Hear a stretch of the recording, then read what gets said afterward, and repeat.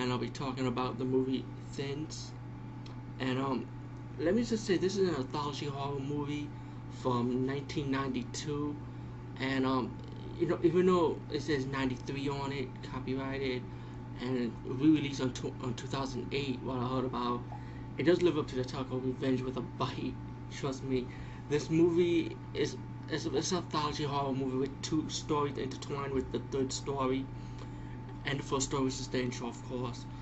And it's about this lady caught her husband cheating on a woman. He kidnaps she held the woman hostage.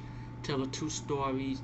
One story is about these prostitutes that own a theater to start a prostitution ring, and the mayor releases this monster, like a sluggish type of monster, to kill them because he owns the town. He was like a ruthless kind of guy.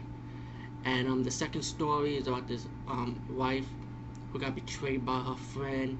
So her and her husband, of course, they both cheat on each other, and she comes back from the dead to get her revenge. But she came back like a sluggish type of monster again, like another form of slug monster. So the title lives up to the hype. I like this movie for the budget it was working with. It wasn't really bad. It was enjoyable to watch. Anyway, check out Thins from 1993 officially. It just got re-released unrated director's cut for 2008. Anyway, DVD movie buffers.